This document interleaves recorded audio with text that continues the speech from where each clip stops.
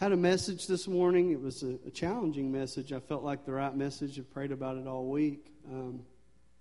But the Lord just changed it up and said, in a sense, in no uncertain words, but that we need to realize how secure we are in God.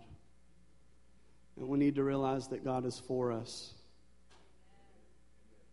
Because the worst thing that can happen is, especially when you're called in ministry, is to go out with a passion and to go out with vigor and zeal, but really not know the depths of God's love for you. Because that zeal and that excitement and that passion will get you only so far. And then when your first trial comes, or your first tragedy comes, you'll find yourself questioning the heart of God for you. You'll find yourself uncalling the call that God had on your life. And so before we are challenged and passionately told to go out, we've got to know who we are before we go out. Because the worst tragedy in the church is going out without knowing who we are. Because if we don't know who we are, how in the world are we going to tell others about this great God who is calling us to go out? So I got one verse that the Lord dropped on my heart, Gospel of John, chapter 14, verse 20, and this is the one that's just really been driving the heart of my ministry at this point in time. And there's different seasons, but this is just the season that I'm in. This is what I keep going back to. This is what I keep trying to understand, to wrap my mind around, to see what is God's heart and what does He want from us as the church and for me as an individual. And this is the scripture that is revolutionizing my life. And I think this scripture is the purest sense of what happens when the gospel comes. John chapter 14, verse 20 says this: "On that day you will realize that I am in my Father, and you are in me, and I am in you."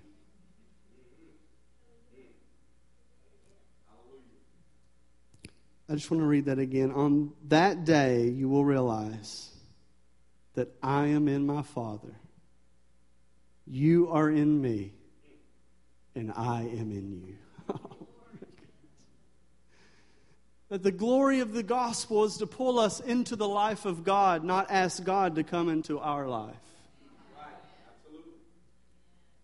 That it would be a blessing to have God come into our life, but the work that God wants to do is draw us into the perfect love that is found within the Trinitarian dynamic. That God wants to take us and pull us into Father, Son, and Holy Ghost, and let us feel the perfect love in which they feel, so that we might know that we are perfectly loved, so that in that place we could step out in ministry convinced that we're loved, whereby we could love others. Because love is always initiated.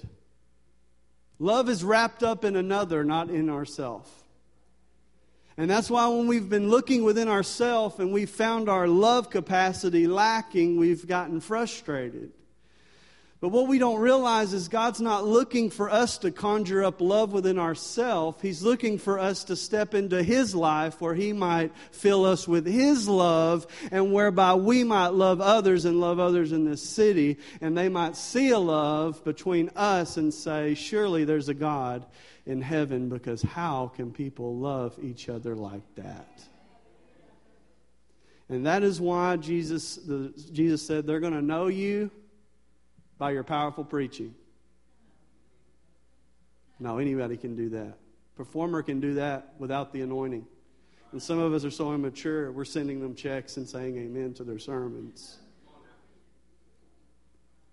I told you I wouldn't challenge you. I need to back up on that.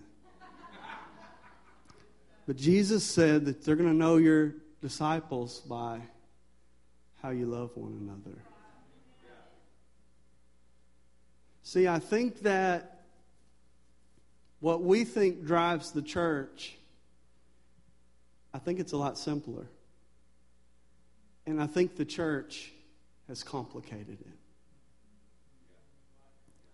And I go to Ezekiel 37 when Jesus drops this prophetic man in the middle of a valley with dry bones. Now, this thing is going on, and Ezekiel's in captivity in Babylon. And so God is showing him the current state of his people. And he drops off Ezekiel into this desert place with nothing but dry bones. And he asks Ezekiel a question. Can these bones live? And I love that God cares enough to ask questions to dialogue with the man of God. And we picture it, we probably look too far ahead. But think if God dropped you off into a valley of dry bones and then asked you if they could live. See, Ezekiel was looking around at these dry bones and saying,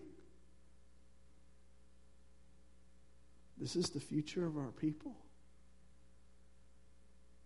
See, this wasn't a humiliation that Ezekiel had to experience before he experienced the power of God. Because God will always take us through humiliation before he fulfills it in power. Because if he doesn't humiliate us first, we'll think we can do it in our own strength. But in the humiliation, many people walk away because they can't bear it. But we associate ourselves with the Christ who died on the cross, right? Who died on the cross naked. Humiliated and shamed. But the Bible tells us a different facet.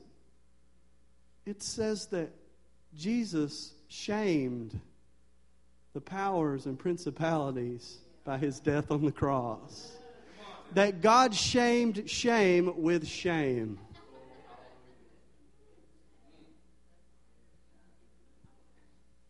That they thought Jesus was shameful, but the real reality was the devil was put on display for who he really is. And no matter what he puts against God, even death cannot stop the plans and purposes of God for your life. So Ezekiel is out in the middle of a valley with dry bones.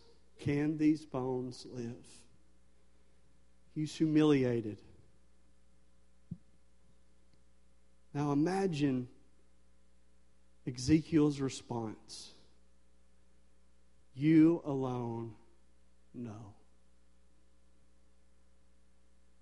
Ezekiel had to be emptied of himself before he could prophesy to the bones. Imagine if Ezekiel's response would have been, well, we can get these bones moving. Let's get a kicking worship band. Let's get some smoke and some lights, and let's we'll really stir it up. We'll do a series, and we'll hand out rubber bracelets, and we'll do T-shirts, and we can get these bones moving, man. We'll do a soft launch to the bones, and then we'll do a big launch. Then we'll instead of a traditional church building, we'll open it up in a mall, so we'll be really cool and.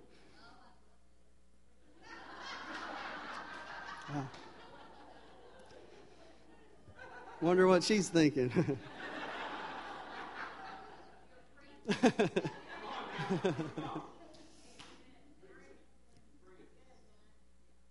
And I'm not opposed to all that. I'm not. But if we think that's where the power of God is, we've lost. We've lost already. How did poor, illiterate people in the book of Acts outdo the most learned and technological advanced generation that's ever been on the planet? It's because they were emptied of themselves. And they said, if we don't have the Holy Ghost, we've got nothing. Peter had been with Jesus for 3.5 years. If anybody would seem qualified to go preach a sermon, it would be Peter. But Peter says, no, I've got to wait for 10 days in prayer until the Holy Spirit comes.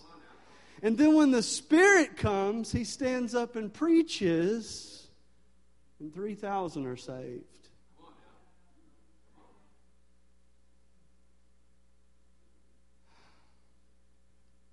See, I don't want the Holy Ghost to have to come in through the back door to get a hold of somebody at this church.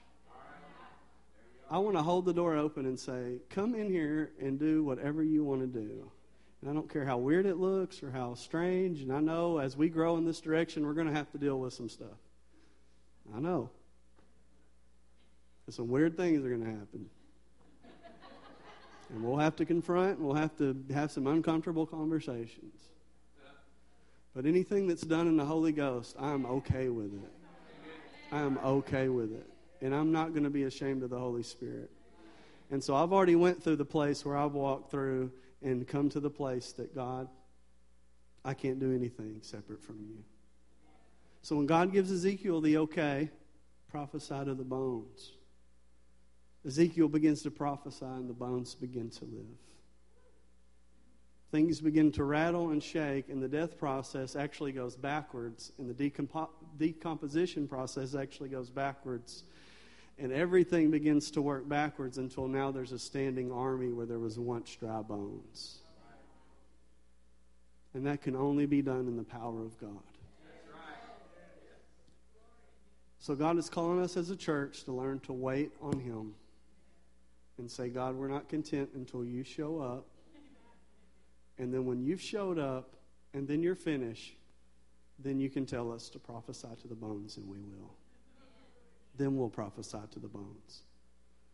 But we won't come in with our ambitions and our false whatever else, and our flesh and in our talents and in our skills. We're going to come in as humble people that are saying, God, you alone know. But what I do know of you is that these bones can live. These bones can live. It's good days ahead for us as a church, and we love you guys. And if we'll stay humble, God will exalt us. That's all we got to do. We don't have to be special. We don't have to. Just got to be humble. Have humble hearts that just say, God, I want you no matter what. I want you no matter what. And if we do that right, everything else works out. Everything else works out. Good things ahead. Good things ahead. Let's pray. God, we just